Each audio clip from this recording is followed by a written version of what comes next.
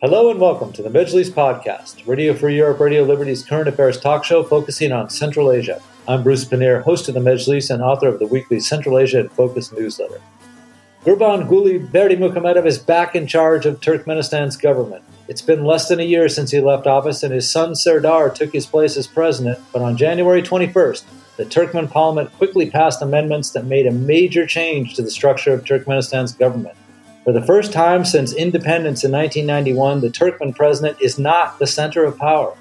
That now belongs to a recreated body, the Halk Maslahati, or People's Council, which is headed by former President Gurbanguly Berdymukhammedov.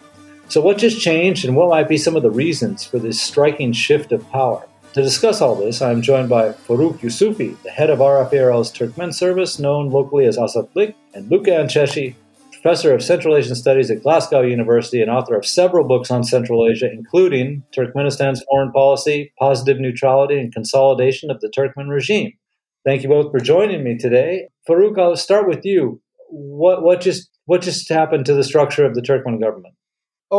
They abolished almost brand new bicameral parliament. And if you remember, in 2020, they made changes to the constitution, and then they made the parliament bicameral. It was unicameral, and they used exactly the same reasoning that they used this time for abolishing it, saying that the time is not standing still, everything is moving, and we have to adapt to the changes of the time, to the winds of the time.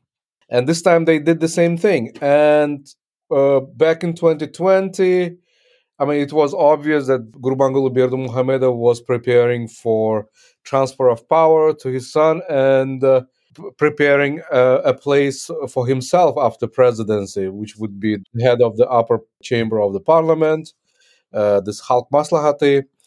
So, and this time they said it's not good, it's not good enough for Turkmenistan, and let's just abolish the bicameral and take out the Halk Maslahati out of the parliament and establish it as a separate body and call it supreme power body of the supreme power of the people. Why they did this? According to what we hear, this was done because Berdymukhammedov, the Gurbanguly Berdymukhammedov, was not convinced that the project of Serdar Berdymukhammedov as the president was very successful. He was not happy with how things were done, especially with how Serdar was handling the situation within the family. And according to the sources, he was worried that Serdar might lose the power altogether, lose the power from the hands of the Berdymukhammedov family, wider Berdymukhammedov clan. So that's why he decided that he would step in and take back the power. Although less than 1 year ago, he said that it was time to give way for younger generation to rule the country. So that's what happened. So now, during the same meeting, which lasted for about 4 or 5 hours, they made sweeping changes. First, it was when it was announced that there was an impression that they would take some time, several months, to discuss the changes. But no, they did it during the one meeting. And they changed the constitution, changed the structure of power, and they also named Gurbanguly Berdymukhammedov national leader of Turkmen people. So his full official name now is national leader Arkadak Gurbanguly Berdymukhammedov. Okay, thank you. Luca, I'd like to get your thoughts on what this change is all about, what it means for Turkmenistan. But also, if you could, in your interpretation of these changes, does this make any difference in the way Turkmenistan is going to be governed? I am not sure whether it will make substantive change. Whatever they've done to this institutional sort of infrastructure of the country, it clearly shows that there is a trend for constant de-institutionalization of the country. Institutions no longer matter. The only thing that matters is the political power of the president, or the Berdymukhammedov family, let's call it like that, which is an indicator that the power was and is kind of personalistic. So in terms of how the power is distributed, I don't really see any difference. In the sense is that the power was in the family before this, and stays in the power and will stay in the family even after this. So it is not a substantive change. But I think that it gives an insight to the kind of relationship between father and son, doesn't it? It's obviously there must be an element of distrust in the way in which the former president looks at the current president, or maybe he wants to return, in a very classic Central Asian fashion as the returning hero who solves the problem of the current administration. I am not really sure. I really don't want to speculate, but the indication that this gives to me, and mind you, this is not the first time it happens. I'm not sure how many times this monocameral, bicameral, and all these kind of changes happen. It indicates that institutions no longer matter, have not mattered in a while, and all it matters is the power of what was once the elite and now is the family of the Berdymukhammedovs. It seems kind of elaborate, though, all the effort that went into this, just to transfer power back to Gurbanguly Berdymukhammedov. I mean, in theory, just figured out a way to have himself return to the presidency for a number of reasons without having to change the whole institutions, though, right? Well, it depends really in the way in which, how much you value the institutional framework of Turkmenistan. It depends on how much you believe that these institutions have any role to play. There is a general trend. I think that what we've seen in the last couple of years across the region actually is the process of authoritarian regeneration. You got Turkmenistan, Kazakhstan, and Uzbekistan that are all trying to implement strategies to perpetuate their authoritarian power beyond the generation of leaders. You saw it in Kazakhstan with the Tokayev and Nazarbayev dualism. You saw it in Uzbekistan with the attempt to cancel term limits in Mirziyoyev's favor. And you now see it in Turkmenistan, where this constant change between who's more powerful with power as son actually indicates that there is this agenda of changing or perpetuating the power of the family. So it seemed to me that if we only look at the institutional aspect of this, we miss the point. What we should really investigate is the personal component of the power agenda driven towards this. What now? Why did Berdymukhammedov Sr. did this now? Is there an element of boredom? Was he bored just by being a representative figure? Could be. But I really don't understand this. And probably someone like Farruh, who got the better idea of what's going on, could illuminate on this, the timing of this move. Yeah, and I do. In the second half of the show, I want to talk about some of the potential reasons why they had to do this. So we'll get to that. But Farruh, I wanted to ask you a question too. What is your service hearing about the reaction of the public in Turkmenistan? Do they understand what just happened? Do they care? They surprisingly they do. We've been receiving some feedback from the activists, not activists in a conventional meaning, but ordinary Turkmens who are not indifferent to what's happening. They were saying Gurbanguly Berdymukhammedov just committed a coup because he just single-handedly took back power from his son. And not that they really do care in the sense that this will somehow change what's the situation in the country, this economic difficulties and corruption. So it's just the same thing, father and son, they were the same thing. And they are saying that Gurbanguly Berdymukhammedov just staging a political circus, going back and forth, and they don't understand what's the public also doesn't understand what's going on. And there are rumors that would sound wild in ordinary situation, but not in Turkmenistan, that Serdar was not happy with his role, and he was complaining that nothing, I mean, he cannot do anything because there's always a pressure from his father's presence. He was also frustrated with how things are, like how powerful are his father's sisters, like his aunts. That's why he made some rash movements against his powerful aunts. Like he fired one of them from the position in Red Crescent, and then he squeezed out his cousins and powerful husband of one of the aunts out of the Turkmen economy, depriving them of share in the Turkmen economy. So, of course, that created some tumult within the family, and the father was not very happy, and he was not convinced that this project of transferring presidency to his son was successful at this point. That's why he decided to intervene by coming back and probably sort out everything. And we don't know what will happen. Like it will be interesting to see what will happen from now on. Like, will Serdar stay on, or like will more of his power be taken away? And we were also hearing that Serdar was not very comfortable in foreign relations, like especially taking part in summits and in negotiations with all the generation of presidents in the region. So, like, all of these circumstances piled up, and that's what happened last Saturday.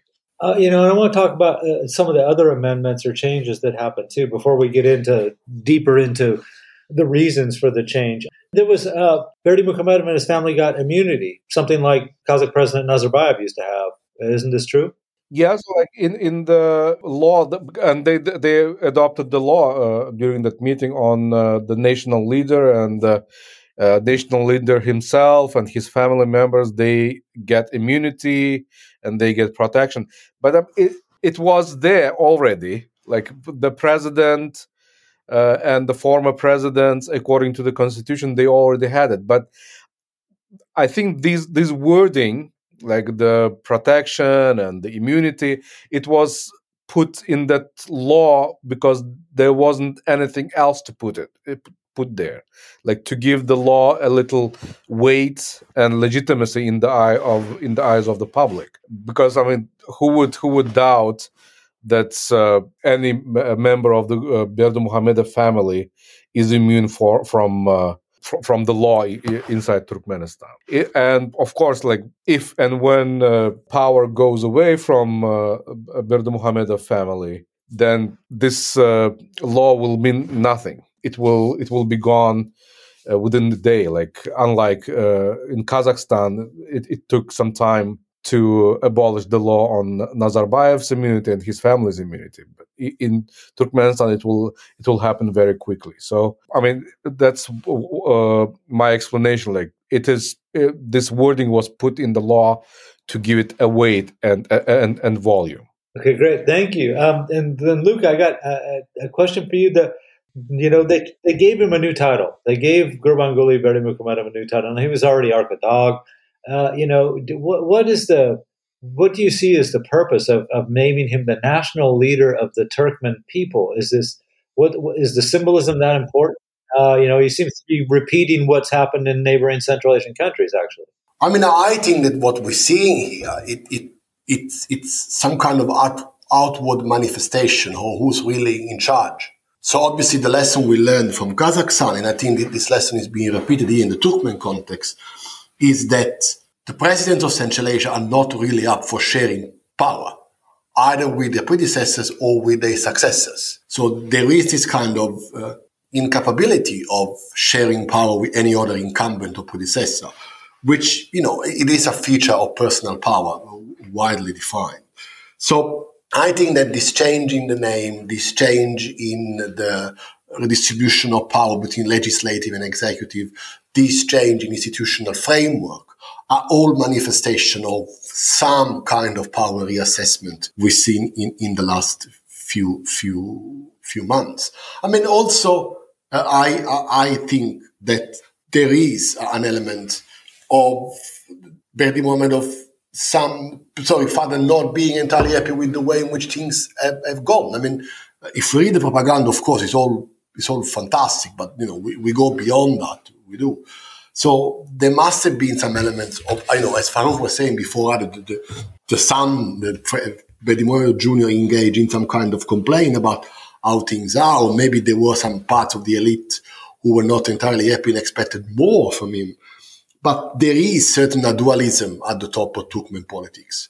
So it seems to me that these changes, which are otherwise inexplicable, because here we've seen institutional changes in a country where politics is totally deinstitutionalized.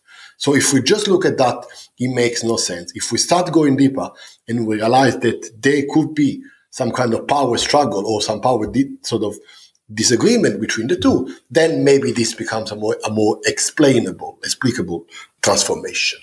Oh, good point. I like that. That's interesting. But we have reached a halfway point in our discussion, so it is time for me to remind that this is the Mejlis podcast, Radio for Europe, Radio Liberty's current affairs talk show focusing on Central Asia. I'm Bruce Pannier, host of the Mejlis and author of the weekly Central Asia and Focus newsletter. We're talking about the recent changes in the structure of the Turkmen government and how it allowed former President Gurbanguly Berdymukhammedov to formally ascend to the top of the government again. Discussing this with me are Luca Anceschi, professor of Central Asian Studies at Glasgow University and author of several books on Central Asia, including Turkmenistan's foreign policy, positive neutrality, and the consolidation of the Turkmen regime, and Farruh Yusupov, the head of RFARL's Turkmen Service, known locally as Azatlyk. Okay, let's get into why. We've already been bouncing all around this, but what exactly is prompting the changes? And as something, I'll throw out something too that, because of Russia's war on Ukraine, Turkmenistan has all of a sudden had people knocking at its door asking about natural gas for the first time in years, right? I mean, the Iranians have reached out to them. Turkey and Azerbaijan have been trying to work with Turkmenistan to get gas to Europe. China, during the recent visit of Serdar at the start of this month to China, Xi Jinping also mentioned, moving forward with Line D of the Turkmen gas pipeline network to China.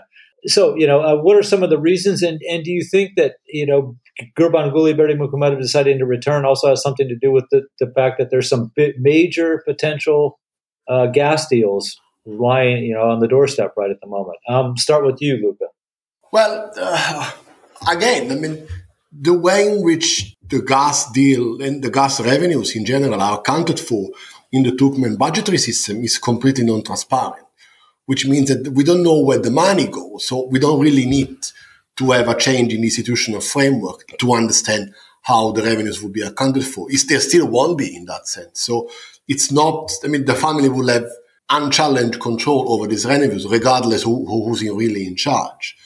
It could be that maybe people, elite pushed the former president to return and to move to the center stage in order to negotiate harder with the foreign partners. But we know that when it comes to gas negotiations, there is a lack of capacity in the Turkmen side, which just goes beyond. It's a problem of 30 years. So it's not really that.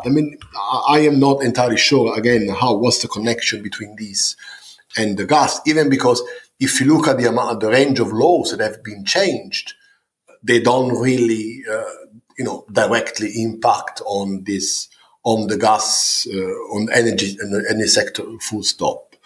I'm also really skeptical about the possibility of, exporting new direction in the short term. I don't think that the obstacles have been set by Serdar. They've been there for a long time. So marginalizing him, I don't think it will address the issue. So I think that it is there to stay. Maybe strengthening ties with China. Yeah, that could be a way to go. But I am not sure we're going to see any Turkmen gas flowing westwards in the short time. Okay, great. Thank you. Farruh, you made the point earlier that Serdar might just be uncomfortable doing foreign negotiations. To some extent, we can understand that when you're standing next to Xi Jinping, who's been in power for a while and is starting a third term, when you're standing next to Vladimir Putin, who's been in for more than 20 years, meeting with, Recep Tayyip Erdogan and Ilham Aliyev, both of whom have been in power for a long time, and all of whom are older, much significantly older than Serdar Berdymukhammedov. It's got to be a little intimidating. You think that was the reason, or is there more other reasons we should be looking at? Yeah, that was one of the reasons. I mean, that's what we are told. I mean, we've been hearing this for several months now. He was, according to these sources, he was not very happy with his role, with his responsibilities, because there is always a shadow of his father. One of his frustrations was related to negotiating with foreign governments, and interestingly, in the constitution, they made amendments, like the latest amendments stipulate that the president cannot give his responsibilities to other government officials, except several points in his job descriptions that he can delegate to the national leader, the chairperson of Halk Maslahati, which is of course his father. And one of those items is defining the foreign policy, negotiating with foreign governments, and conducting this foreign policy overall. And to coming back to your question, with how things are changing in because of what's happening in the world, especially the war in Ukraine. It requires, because as you mentioned, people are coming, knocking on the door of Turkmenistan, asking for energy cooperation. It requires someone who can deal with this kind of situation and who can negotiate with foreign governments. And probably Gurbanguly Berdymukhammedov decided that it would be him that has to carry out that task. We've seen that during this less than 1 year, like 10 months since Serdar was elected, all the summits in Turkmenistan were attended by the father, Berdymukhammedov himself, and also in one of the meetings, important meetings in Uzbekistan in November, the Turkic Organization of Turkic Countries, in Samarkand, was attended by Gurbanguly Berdymukhammedov himself, not Serdar. So it was obvious that Serdar was not comfortable in that field. So yes, it was one of the reasons that Gurbanguly Berdymukhammedov decided to come back. Mm-hmm. Thank you. And Luca, you suggested that there's something that we're not seeing, and certainly I agree with that. There's more going on behind the scenes than we are allowed to view at the moment. But I'm kind of curious, just so we can clarify. It seemed like a pretty seamless transition from father to son, and of course, many people did think that the father was still running the country. But domestically speaking, I haven't really seen any changes that would indicate that Serdar was doing anything different than his father. Is that right? Oh, you're absolutely right. I think that, obviously, we need to simplify things when we talk to the general public. I think that when we looked at the transition, we always imagined only two actors involved, the father and the son. Whereas it is important to acknowledge that there must have been a series of agreements, a series of pacts that were made between their family and the elite. So obviously the elite gave their consent to this kind of transition, unprecedented in Central Asia. And they must have been promised something in exchange. We don't know what this pact entailed. The only thing which we can sort of speculate on now is that maybe some of the terms were not respected. And then that's why you got a kind of backpedaling going on. In general terms, when you have any kind of transition from one system or to one power system to another, especially in authoritarian contexts like Turkmenistan's, there are a series of backdoor agreements made between the elite. We don't know what they are. We can only imagine, speculate that these have not been fully respected. And it seemed to me that when we enlarge the horizon of our understanding of the transition of last February to a wider elite system, wider, inverted commas, because the Turkmen elite is not that big in general terms. Well, we then start to realize that in order to have his son elevated to the presidency, Berdymukhammedov's father must have given something to the other people who were supporting him. I mean, no one is able to run the country by themselves. This is not the age of Stalin, late 30s, certainly not now. So it seems to me that it's only if we enlarge our sort of the number of actors involved, we then start to see that there could be something that went pear-shaped. So it's not that smooth in that sense. Okay, thanks. And before we leave the topic of why the transfer happened, I just want to go through some of the other potentials. And Luca, you had actually mentioned he might, the father might have just missed the job. Let's face it. Gurbanguly Berdymukhammedov was not shy of the camera. In fact, he encouraged being filmed doing a number of things which could only be described as antics, I think, at this point. But he certainly seemed to relish being the center of attention. And as the Turkmen Service, RFA's Turkmen Service, reported, within hours practically of him assuming this new role, the posters of him were going on, being put up around the country again. His airtime on state television increased a lot. Do you think that there's probably a combination of elements here, but do you think that had a real big influence on his decision to come back to the center of power? Well, the symbolism of having, the father and son represented, with the horses, one, on the saddle and the other one standing, it clearly showed that they spend a lot of propagandistic sort of capital on making that happening. I am not sure what the expectation of the son were. I mean, he has to work hard. I mean, he was groomed for it. The Serdar has been taking few jobs, local administration, deputy ministerial jobs, deputy prime ministerial jobs. So it is not something that it came out of the blue. This guy has been sort of groomed for this position. I mean, while I certainly don't dispute what Farruh has said, that there has been some kind of complaining from Farruh's side, from Serdar's side, I would say that there's something else here. Obviously, we will never know.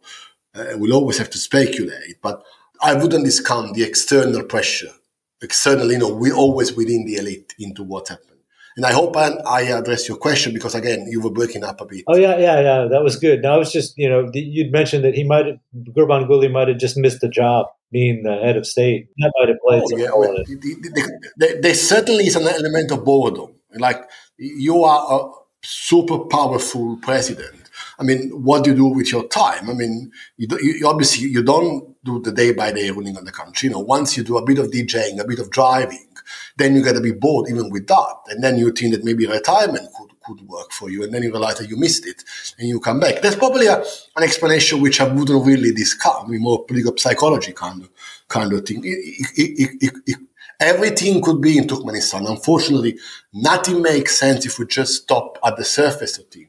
Going beyond, the murkier side of rumors and gossip, I think that we're always right if we go there, unfortunately. Great, thank you. And Farruh, if you could return to the topic of the problems within the family. We know that Gurbanguly Berdymukhammedov's sisters have always had great influence on him, and you had mentioned that Serdar has removed some of them from their, or at least taken them down a peg, removed one sister from her position, but also kind of tampering with the cousins' businesses. Can you tell us a little bit more about the inner family battle that's been going on, or at least the problems in the family? Yeah, you are right that the sisters of Berdymukhammedov's sisters they still have great influence on Gurbanguly Berdymukhammedov, and after Serdar came, he was not happy, and according to rumors, again, like as Luca rightly said, that we can only operate on rumors in countries when dealing with countries like Turkmenistan. According to rumors, they had antagonistic relationships with his cousins. Serdar had this kind of antagonistic relations with cousins from long time ago. So once he came to power, he started to squeeze them out, and he took over businesses. He put reportedly the cousins owned shopping malls across the country, restaurants. He took them over and put them on sale. He sent his one of his aunt's husband to exile. That's Recepov. I forgot his name. Not the oldest aunt's, but the second oldest aunt's husband in exile to Dubai. He fired his aunts, Durdnabat Dovletova from the Red Crescent, and according to the sources, several hundred, up to $300 million of her interests were seized.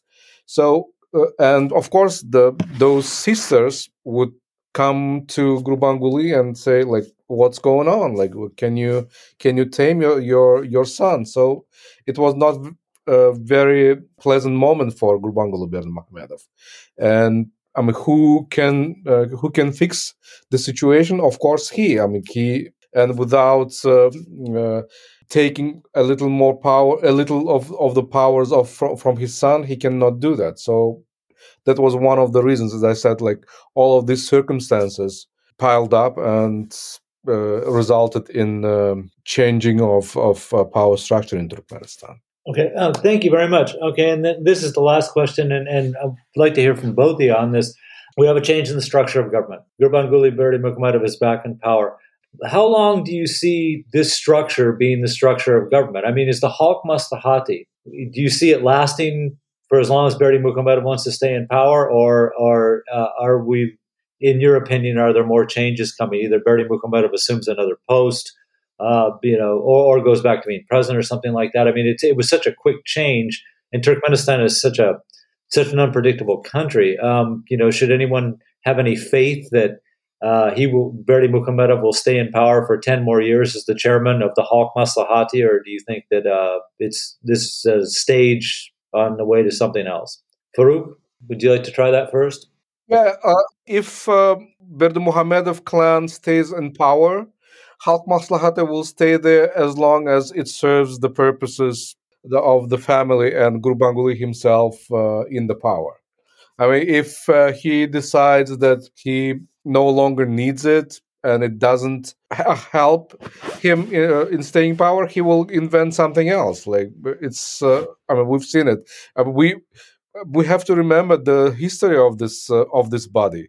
It was there during, something similar was there during the first president, and Gurbanguly Berdymukhammedov himself abolished it in 2008 and and established another body which was called the Council of Elders, Yaşlılar Maslahati, if you remember.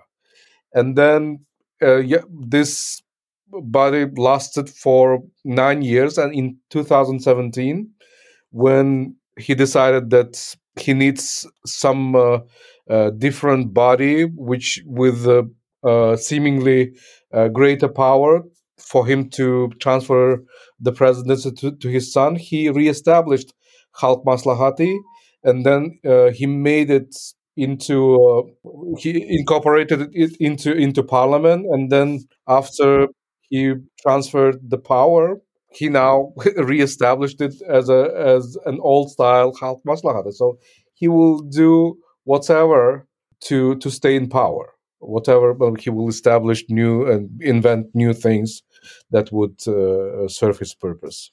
Mm-hmm. Okay, thank you. And Luca, same question. I'm thinking of sending Gurbanguly Berdymukhammedov a birthday card for June. Should I start making it out right now to the chairman of the Halk Maslahati, or should I wait on that one? No, I just call him Mr. President. After all, it's him who called the shots. Look, who can tell really what was going to happen? Again, Farruh was right. The institutional instability of Turkmenistan, monocameral parliament, two chambers, then this kind of, at one point, the Kakh was like 2,500 people, which is obviously much easier to control than just a monocameral parliament. Traditional way of assembly for the Turkmens. We heard it all, over 30 years. But again, if we just look at the institutions, I don't think that this makes sense. I think that we need to.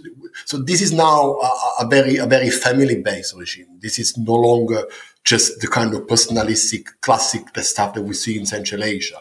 I mean, this is like Nazarbayev on steroids, in that sense, where the first family actually is the first family who has managed to complete a dynastic succession there.